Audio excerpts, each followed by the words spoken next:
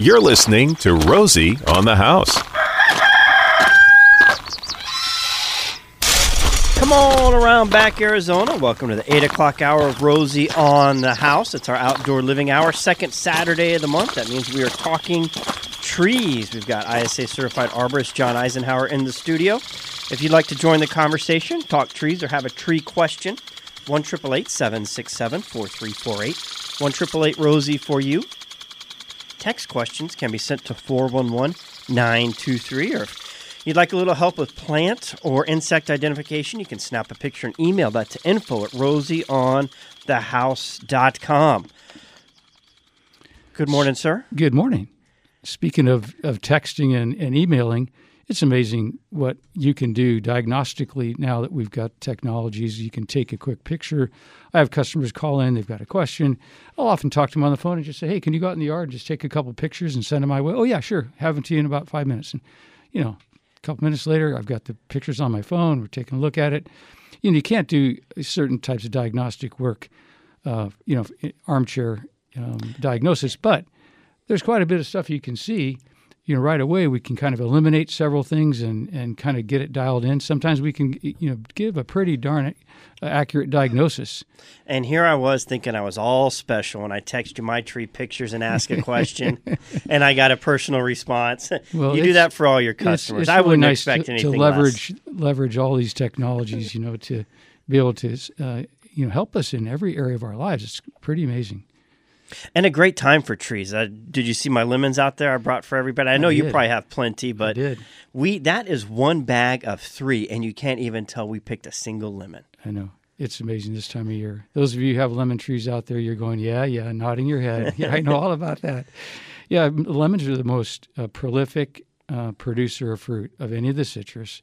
I don't know why that is, but they are just they just are amazing. Amanda chopped up a few, put it in a open pot on the stove with some cinnamon and some other scents, and put it on medium warm, and the whole day long we just had this beautiful aroma. I think there's going to be some people doing that this morning. No, that's a great idea. No, you only wish those lemons were a little sweeter, because if they were an orange or a tangelo or a tangerine, you'd be eating them every day. But you can only use so many lemons.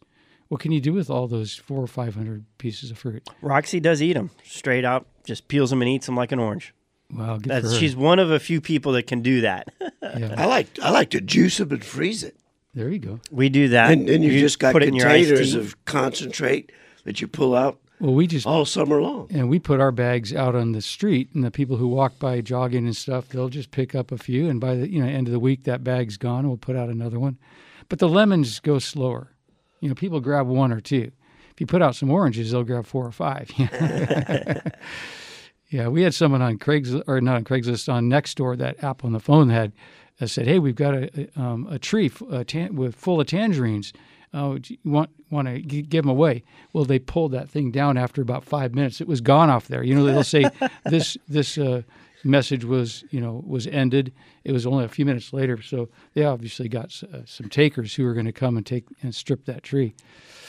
Yeah, our fruit trees are just really putting the fruit on right now. And why it's one of the 5 C's of Arizona. We've got the tangerine trees that ripen just around Christmas. And when I was a kid, we always had a tangerine in our Christmas stocking every year. That was something my parents saw, the easy peel ones, Well, now we have one of those easy peel tangerine trees in our yard, and it's really kind of a Christmas tradition with us to have one of those in all of our kids' stockings. And yeah, it's a lot of fun this time of year. Citrus and Arizona. That spells Christmas to me, Perfect. And we have very similar. Dr. Rosie and Baby K had a tangelo, a lemon, and a grapefruit. And I don't ever remember leaving there. We would be packed up and we'd be leaving. And Pop Rosie would be out there with shopping cart bags. Oh, no. Go get some citrus off of there. We'd have to go back, fill up our bags, and then carry them home. I had a Facebook question this week. Can you plant citrus trees this time of year? You can plant trees pretty much all year long in Arizona, but it is starting to get a little bit kind of cold this time of year, because it's all about the soil temperatures being high enough to be able to sustain root development. Quite often if you put a tree in the ground this late in the year, it's just going to sit there like a potted plant for several months until the soil temperatures warm up and that root activity gets started. So, the fact that there can still be root activity in Arizona soils because we do have higher soil temperatures than anywhere else around the world, yes, you can. But again, you've got the risk of frost damage, killing those new frost-sensitive trees like citrus, ficus. So we don't recommend planting any of those frost-sensitive trees this time of year. Better to wait until after the risk of frost is behind us, about the middle of February. Then you can start planting those frost-sensitive trees.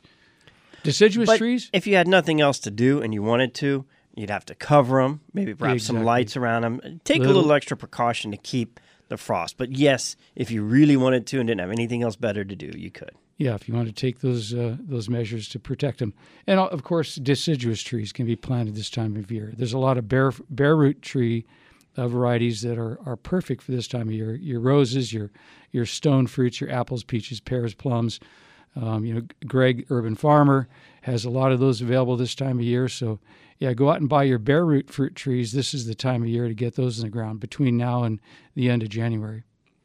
And understand that no matter what type of fruit tree you're planting, whether it's citrus or stone or nut, you're not going to get a harvest next year more than likely. I mean, you might get a 15, 25-gallon citrus tree that's 5, 6, 7 years old that might produce for you. But generally speaking, citrus... Wait a year or two. Yeah, produce on mature wood, so it takes a couple years for it to start producing. And then on your stone fruits, they only produce on new growth, but it takes a few years for that to be anything. You might get a peach in your first year, but it's going to be the size of a pea. Right. Yeah, exactly. It's producing that fruit on current year's growth, so you've got to have a couple of years' growth to get that to go. Yeah, it's really rewarding when you do put that, when you've planted your own fruit trees. I know many of our listeners have done that, and it's so nice when you get those first few pieces of fruit in that first year or so. I was with a customer just a week or so ago, and they had a little citrus tree they put in a couple of years ago and had 7 pieces of fruit on it. And they were just babying those little pieces of fruit. But they were so proud, and it's such a rewarding thing to put in a tree yourself, see it produce fruit for that first year or two, and wow, then you're off and running. And like I've told our listeners in the past, I planted those 20-some-odd fruit trees one year at Greg Peterson's recommendation, not realizing that they were going to be a little crowded. But that was okay because then we've sort of thinned them out. Now we're down to about 17. And our yard is a veritable orchard. I've got, peaches and plums, apricots. I actually have a pear tree that's producing fruit every year, really nice, crisp, sweet pears. And it's really nice when you have that fruit and it starts producing for you. And we give a lot away to the birds, but we get a fair amount ourselves too. We don't even net the trees anymore because they're a little too tall for us to try to go to the effort. So we let the birds have their share. We try to get in there early enough to harvest enough for ourselves and our neighbors, and then let the birds have a few as well. Now, our tree of the month isn't a fruit-producing one, but it's a great shade-producing tree. Yeah, the Texas live oak, or I should just call it the live oak. That's a safer description because it's Quercus virginiana, and it's of course it is. It's called of course it is. Yeah, it's one of several Quercus or oak varieties that are really popular here in Arizona. The southern live oak, the virginiana, is an amazing tree, evergreen, a beautiful, bulletproof tree, I like to call them, because they have no known pests or insect problems or pathogen problems, which makes it one of those trees that you can put in with a lot of confidence that you're not going to have a lot of health issues with it. It's a little more slow growing than some of our other hybrid mesquites and palo verdes, but it's one of those trees that's really well adapted to our soil conditions and our temperature here. Once it gets established, it's a beautiful tree, super low maintenance, which is really nice. It doesn't require a lot of pruning. Again, it's a little more slow growing, but you can check with your nursery, and they have some varieties that are wider than they are tall, so you have more of a shade tree.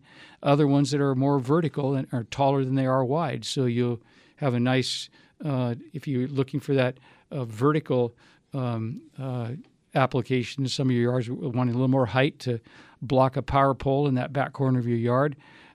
We had one of our customers put one in just to screen out this power pole that was right in the corner of their backyard. And so we set that tree, and man, that thing's now about 35 feet tall. It's completely screened out that power pole, and that tree's doing really well. One of the other good qualities of live oak is they're adaptable to water, to a little higher water areas. So they're great for a lawn, and they can handle the water. Whereas a lot of our desert trees don't like their feet wet. And with that constant watering to keep the lawn going, it can really mess up a lot of our desert trees. But this live oak just loves water, so you can put it in a lawn setting, and they're just a really elegant and really beautiful tree. It's one of my favorite trees. If I was listing on my top 2 favorite trees, neither one are native, but the Chinese elm and that Texas live oak are some of the nicest trees around and well adapted to our soil conditions and our temperature. Now, the elm's deciduous, correct? Yeah, elm is deciduous. Now, your live oak's evergreen. Yep. So you've got one deciduous and one evergreen. That's right. You got your choice. And for those live oaks, you talked about some being wider and some being taller. Nurseries will propagate. If they find a tall one, they'll propagate the acorn harvest, and they expect the next trees to take those same characteristics. Next generation to take on those characteristics. And they'll actually grow them specifically for that. So if you're looking for one or the other. Exactly. So look for that cultivar. They have the Cathedral live oak, which is the one that's a little taller than it is wide. And they're really popular. And so, but check with your nursery, because you want to make sure you get the one that's going to suit your application. We're talking trees with John Eisenhower, 1-888-767-4348. That's 1-888-ROSIE for you to join the conversation. Lemon tree, very pretty, and the lemon flower is sweet, but the fruit of the poor lemon is impossible to eat. Lemon tree, very pretty. Where do you find a song on lemon trees? Oh, this was a huge hit. Oh, in the 60s. Of course it was. Of course it was. The lemon is not impossible to eat, of course. It's a euphemism. Lent sent us a picture of a vine. He wanted to know what it was. It's located on a home in South Chandler. The homeowner does not know what it is. Mr. Eisenhower, you think you've got a lead for him? Well, vines are not my strong suit, but it looks like a snail vine. And you might want to look that up and see if that matches the leaf description. It's hard to see the actual leaf shape. But yeah, thank you for sending that in. That's awesome. Keep them coming. And a snail vine? Snail vine. Snail vine. Yes. And I don't know about South Chandler, but I do know you could get on 87 and head north to Treeland Nursery, and they would probably have 6 or 7 of whatever this one is. Yeah, exactly. And that's what we do. We often go to the nursery. There's so many plant varieties and species and cultivars, different colors. That has a purple bloom. There's some, snail vines that are lighter pink colored. So, there's so many cultivars out there now that we have to really go back and brush up. And then their botanical names are changing too, which is totally frustrating. How do you change a botanical name? Just as soon as you get to learn Pithecolobium flexicali, then they change the genera, and it's not the same. It's not Pithecolobium anymore. It's like some other weird name. First they changed math, then they had to change Greek. How about that? I know. I mean, they got to give us some. We're working on all these botanical names, and then they change the genus on us. It's like, come on, don't do that. Well, let's see if we can help Eileen with a crepe myrtle in Chandler. Good morning and welcome to the program. Good morning. Thank you so much for taking my call. I have a situation with my husband. He doesn't want me to do it, so that's why I figured I have to ask you. We have 2 beautiful, beautiful crepe myrtle trees on our front lawn, and they are gotten quite tall, and I wanted to trim them down to make them all look like a round bush. Do you have any suggestions? Is it a yes or a no for trimming? I'm going to have to side with your husband. Oh, Lordy. Okay. Well, to your credit, this is the time of year to be pruning your crepe myrtle. As with all other deciduous trees, those that lose their leaves in the winter are best pruned during their dormancy. So it's a good time to be thinking about pruning that crepe myrtle. But there's a proper way to do it. And from what you described about, rounding it down into a smaller shape, that probably would involve making what we call heading cuts. And that's just cutting branches at an arbitrary location just to a predetermined height. And that's usually not good, because out of those abrupt cuts that you make, a big flush of disorganized growth will come out, and you'll have a very difficult tree to manage going forward in terms of pruning it next year and the year following. But there is a proper way to reduce those branches on your crepe myrtle if you want to make it a little smaller and get it a little more under control. And that's to cut those branches that you're wanting to reduce back to a lateral branch. So you're going to be cutting those longer branches and cut them back to a side branch that's at least 1/3 the diameter of the one you're cutting. And then the tree will push its nutrients into that side branch instead of flushing out this ugly, disorganized witch's broom of growth out of a heading cut. So if you want to reduce it back, try to cut back to a side branch that grows in a favorable direction, and then you'll have a smaller tree, but it'll actually look a little more normal as it grows into the next season.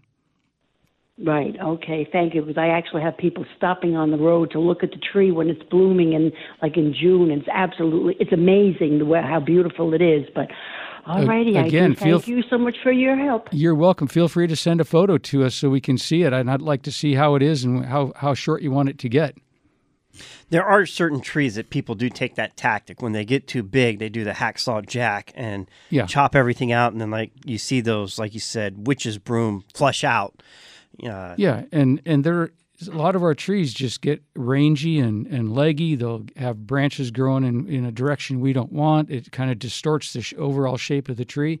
Well, there's a proper way to bring those sides and those tops back down without just hacking them off. Because once you hack them off, as I said, this big flush of disorganized growth comes out of those cuts.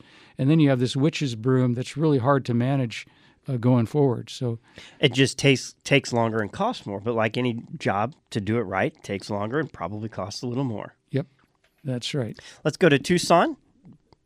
Welcome to the conversation. You have a question on a live oak? Yes. Hey, I'm glad you were speaking about the live oak. We put in the Heritage live oak in a memorandum of my wife who passed in 2011. And the tree did very well. It went into the ground. It's probably a 15 or 10-year-old tree. I don't really know. We got it from Kelly Nursery. But anyhow, it was deprived of water a year ago. And it lost every single leaf, or it started to anyway.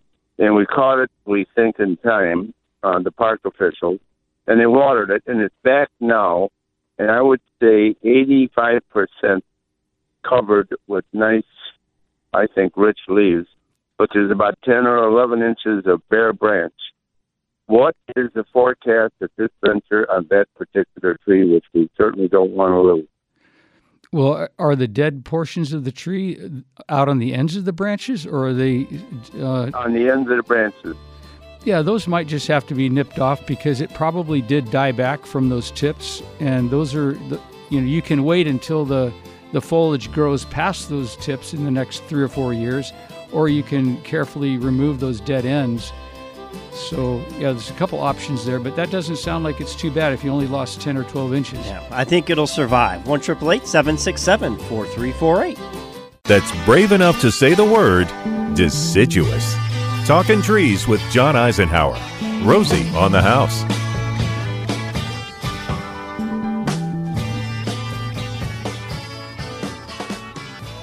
Have a text question in at 411-923. Mandarin orange tree, all the leaves have curled. That's growing on the north side of a block wall fence and watering 2 hours on drip 2 times a week. What do you think? Well, it might be a little too waterlogged. After the rain we've had, 2 hours of deep soaking twice a week might be a little too often. I would say once a week would be plenty. You might even want to go to a 10-day or a 2-week schedule for that deep soaking. Better to even go 3 hours and go about every 2 or 3 weeks. That would be better than 2 hours. Because if you're ever putting water on top of water, it's not a good situation. And that probably is just some wilt due to a little too oversaturation, is my guess.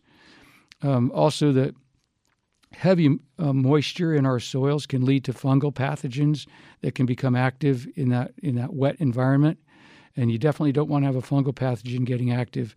A lot of our citrus trees fight Phytophthora, which is the most common soil-borne pathogen that affects our citrus trees. One of the professors at the U of A recently just said that there's hardly any citrus trees anywhere in Arizona that don't have Phytophthora at some point in their life. So it's a pathogen that's there in the soil, but it has to have the optimum conditions to become active and start to hurt the trees. And trees that are healthy are often fighting those unhealthy pathogens in the soil. But if the water conditions are moist and stay moist, and then we have some elevated soil conditions, Phytophthora can get active.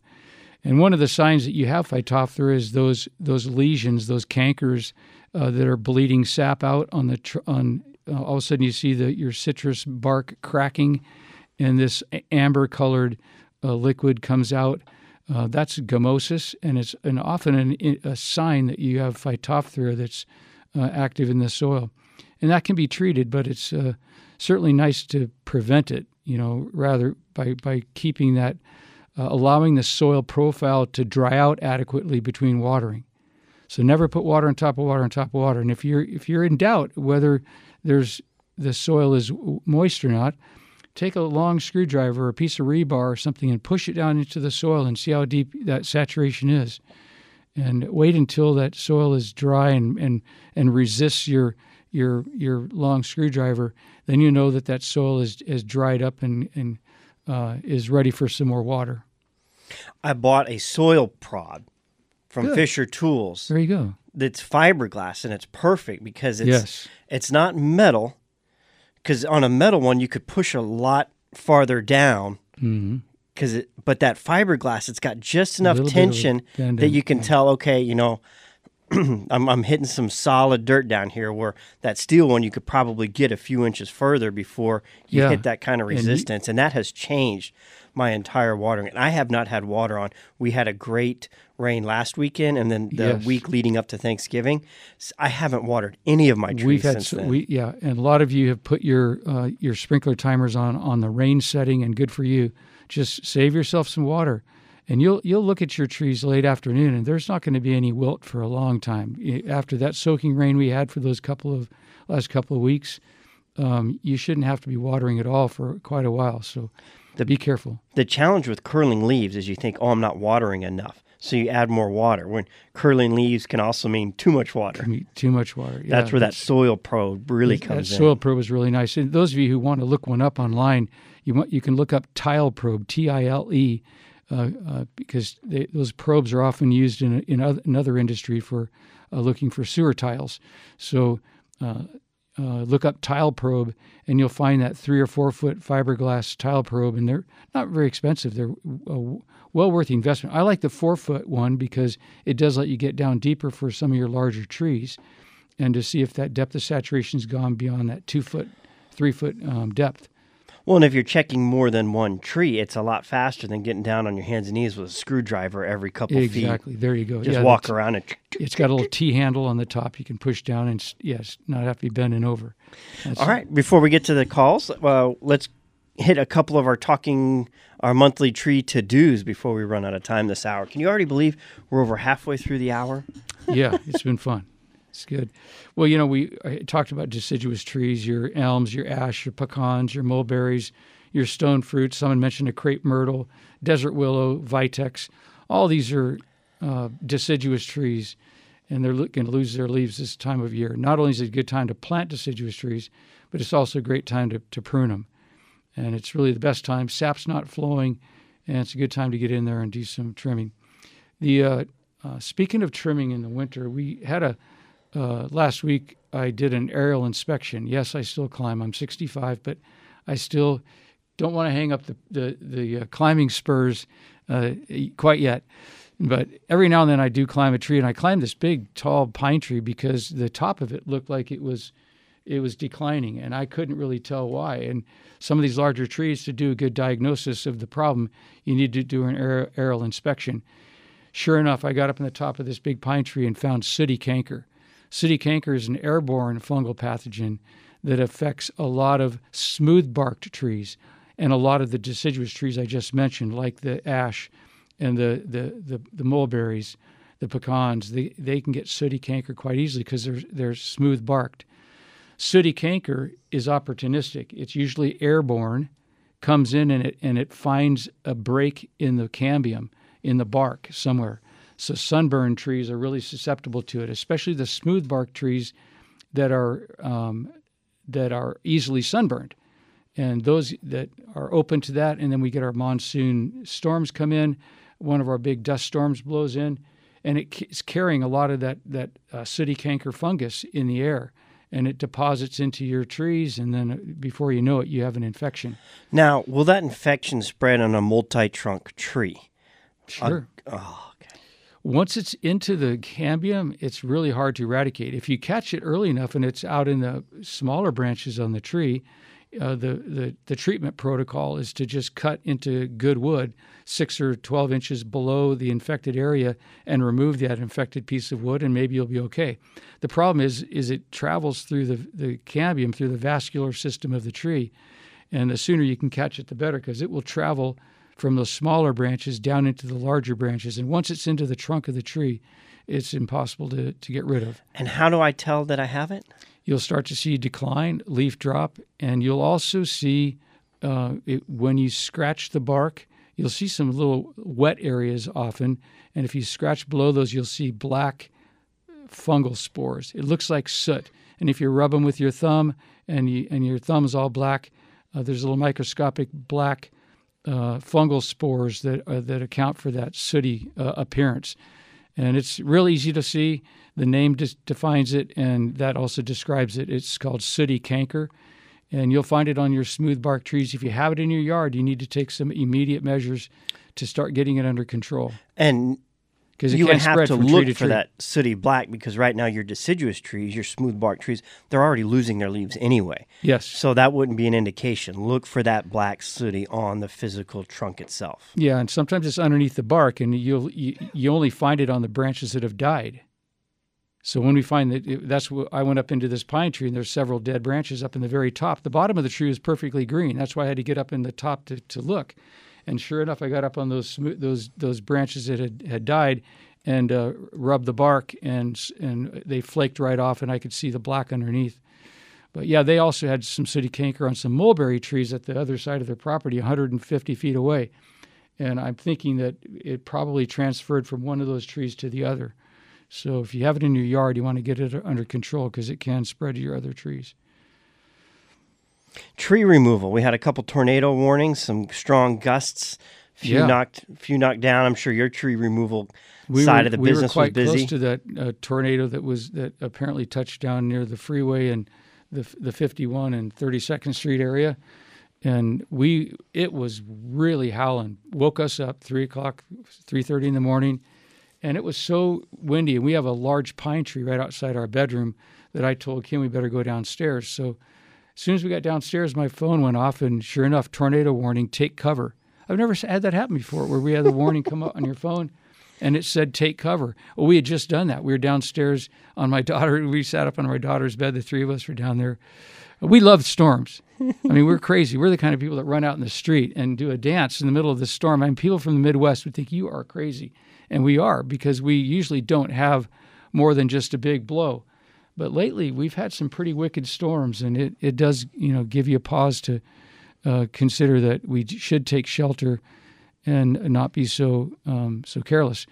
But yeah, we've had a lot of trees went down in that storm. We had some of the communities. I guess Gilbert got a couple of got a tornado there, and I guess there was one out in Queen Creek. So 3 tornadoes in a very short period of time, and they can do some damage. But the question is, we don't want to have to remove trees. Sometimes when they fall over, we have no choice to take them out. But people ask us, why would anyone want to take down a tree, and how do you know if it needs to come down?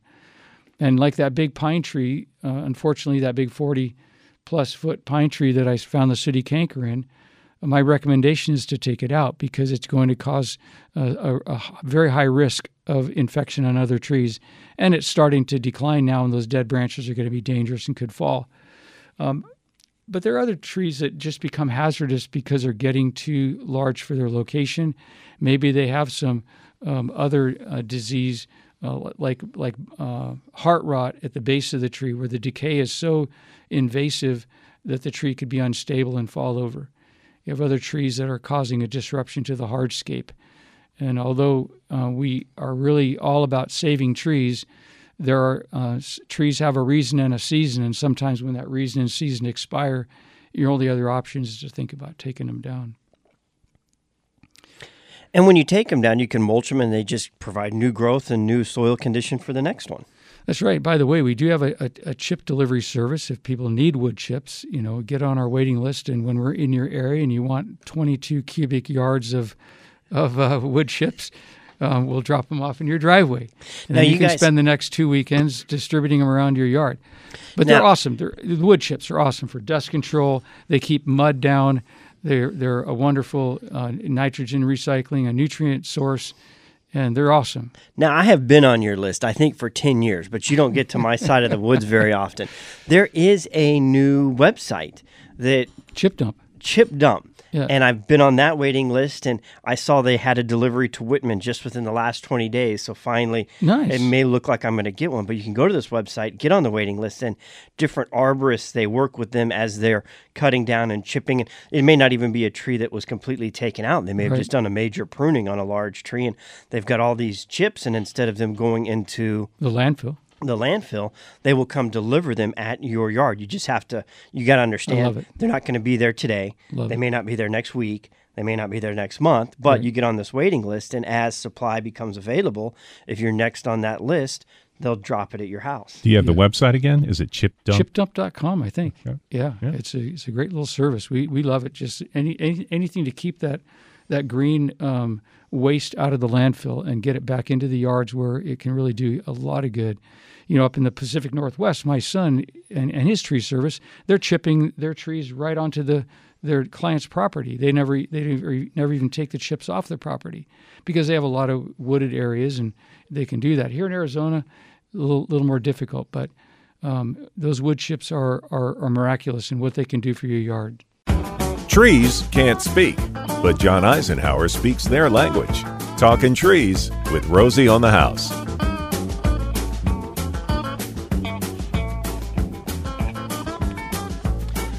A couple text questions for you before we hit our final talking points. Now, it's a 480 area code. That doesn't mean a whole awful lot because one of these other area codes in the text is 507.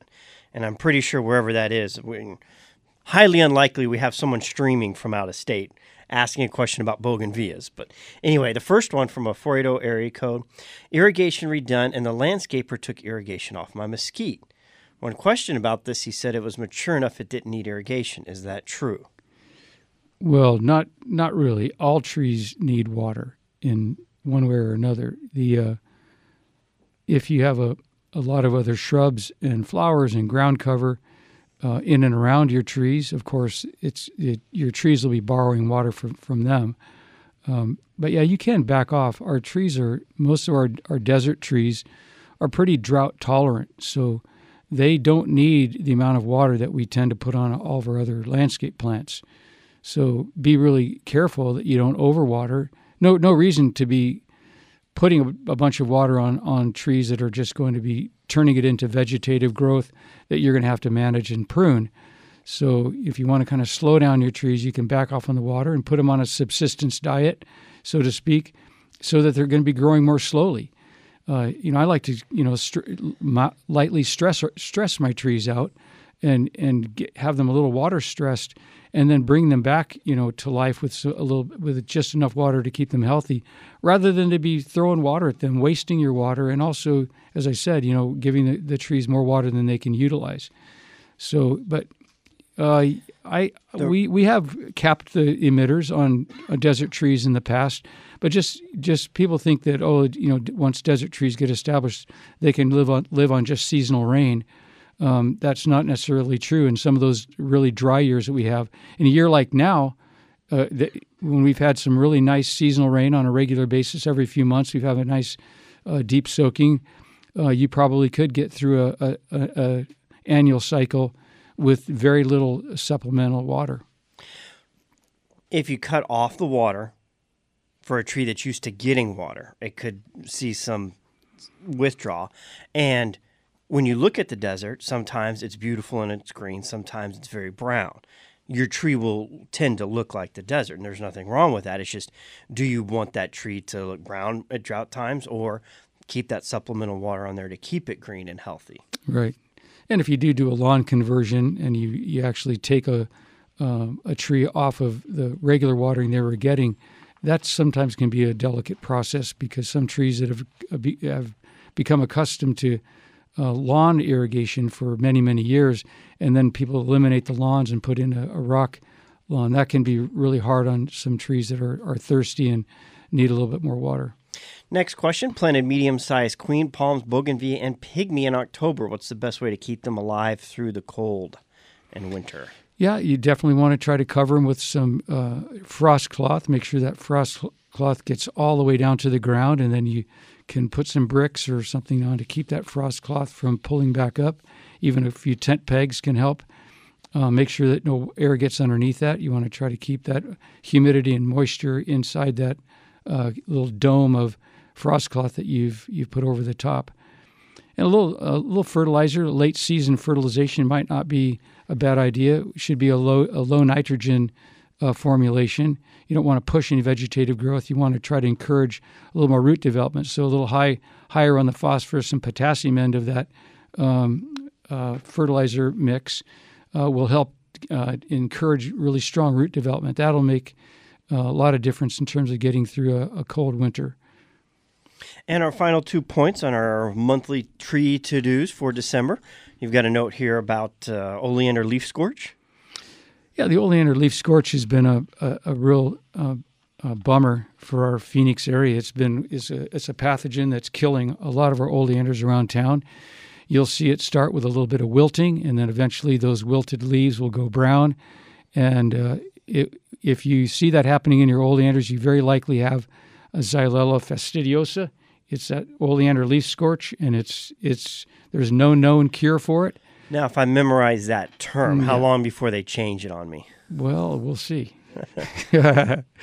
No, it's a terrible disease. It's killing a lot of oleanders around town. It's kind of a slow death. Certain varieties of oleanders seem to be a little more resistant to it.